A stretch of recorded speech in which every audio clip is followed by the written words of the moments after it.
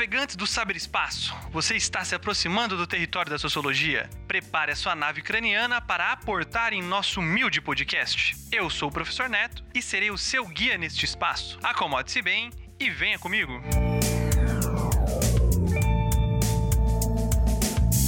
Já aprendemos nos programas anteriores que a cultura é uma prática, uma forma de enxergar o mundo, uma teia de significado.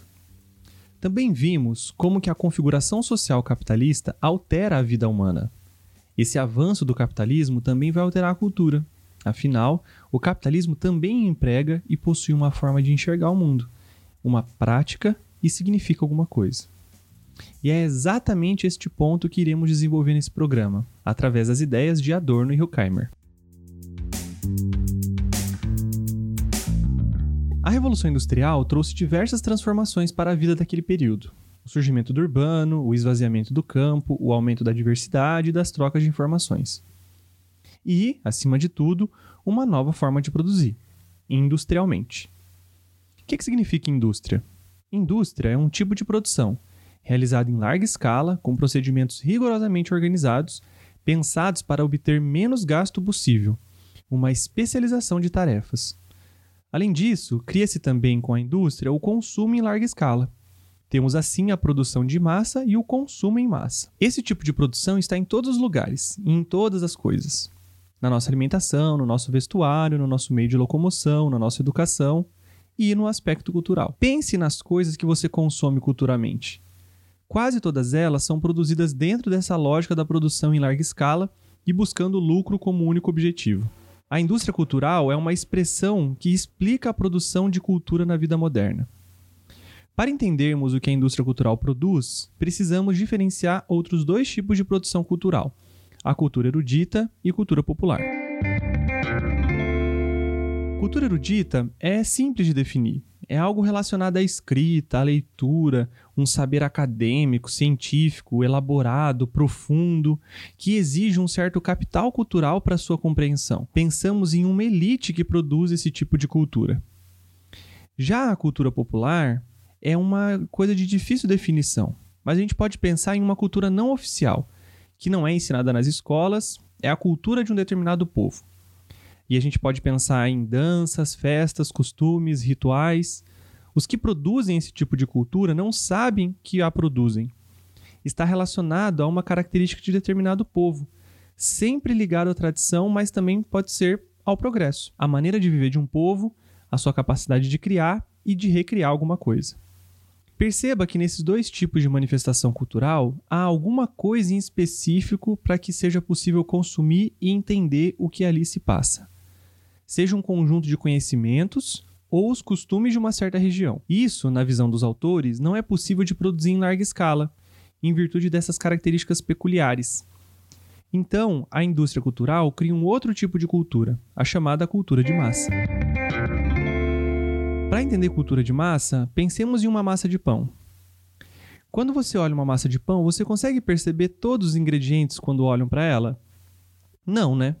Isso porque, ao misturar os ingredientes, eles perdem a sua característica, criando algo homogêneo, único, novo, no qual foi preciso abrir mão de todas as suas especificidades para surgir esse novo. Portanto, a cultura de massa é uma mistura, um processo de aculturação, de elementos da cultura erudita e da cultura popular, principalmente impulsionado pelo processo de urbanização, êxodo rural e capitalismo, já que essas pessoas distintas começam a ocupar o mesmo espaço. A indústria cultural, portanto, retira a autenticidade da cultura erudita e popular e transforma tudo em uma cultura de massa, com o objetivo único de vender mais. Estes produtos, como qualquer outra mercadoria, criam uma dependência e uma alienação dos seres humanos. Os gostos são padronizados e os produtos são de baixa qualidade. Em síntese, o conceito de indústria cultural é a racionalização das técnicas de produção e distribuição de produtos culturais. Se havia uma produção local, chamada de cultura popular, e uma produção mais sofisticada, chamada de cultura erudita, a indústria cultural, tendo o filme como exemplo máximo de uma realização da indústria cultural, cria um produto para massa, massificado, padronizado, para ser consumido em larga escala. Além das análises dos autores terem sido sobre o processo de produção, eles também refletiram sobre os desdobramentos subjetivos desse tipo de produção cultural. Um dos pontos que precisamos compreender é: com a industrialização e o fortalecimento do capitalismo, tudo se torna mercadoria. Isso significa dizer que tudo pode ser substituído por um equivalente universal, o dinheiro. A nossa vida pode ser trocada por dinheiro. É isso que ocorre quando trabalhamos. Tudo o que compramos pode ser substituído por tal. O conceito de indústria cultural explica essa lógica de mercadoria começa a acontecer nas produções culturais, mas também na própria construção cultural da vida humana. O modo de fazer as coisas. Quando tudo é mercadoria, prevalece a lógica da dicotomia. A gente começa a enxergar as coisas somente em duas cores. Veja o que ocorre com a polarização e discussões sobre qualquer ponto. BBB, time de futebol, música que gostamos. Tudo isso é, ao mesmo tempo, produtos culturais que expressam uma forma de pensar. Eu meço o quanto eu sou mediante o valor que gasto nas coisas que consumo. E aí eu começo a achar que eu estou valendo o iPhone que eu comprei. Isso é um outro processo da indústria cultural. Há também um processo de dessensibilização frente ao outro.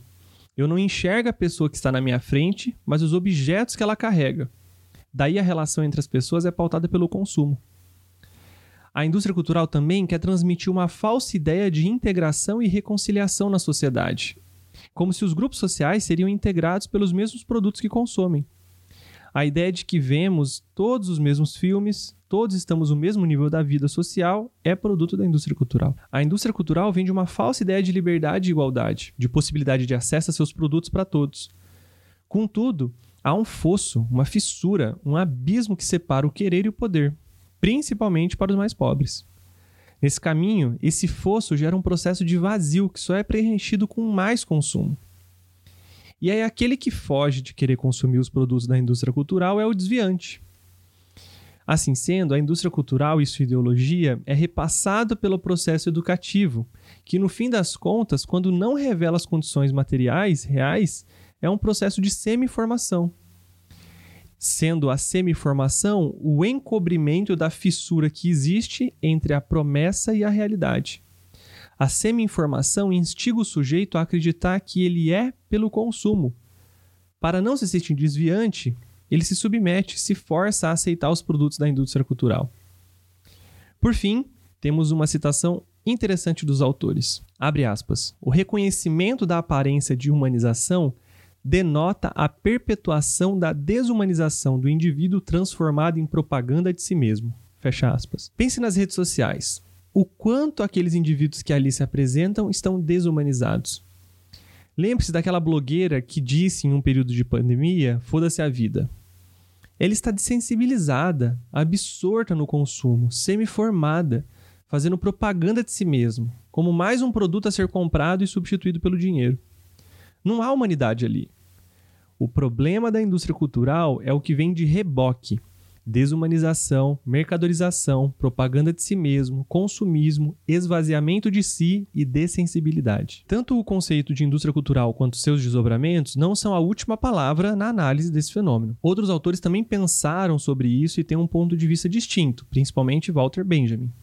Por ora, cabe o argumento de Adorno e Horkheimer. Em um outro programa, investigaremos as críticas a esses dois autores.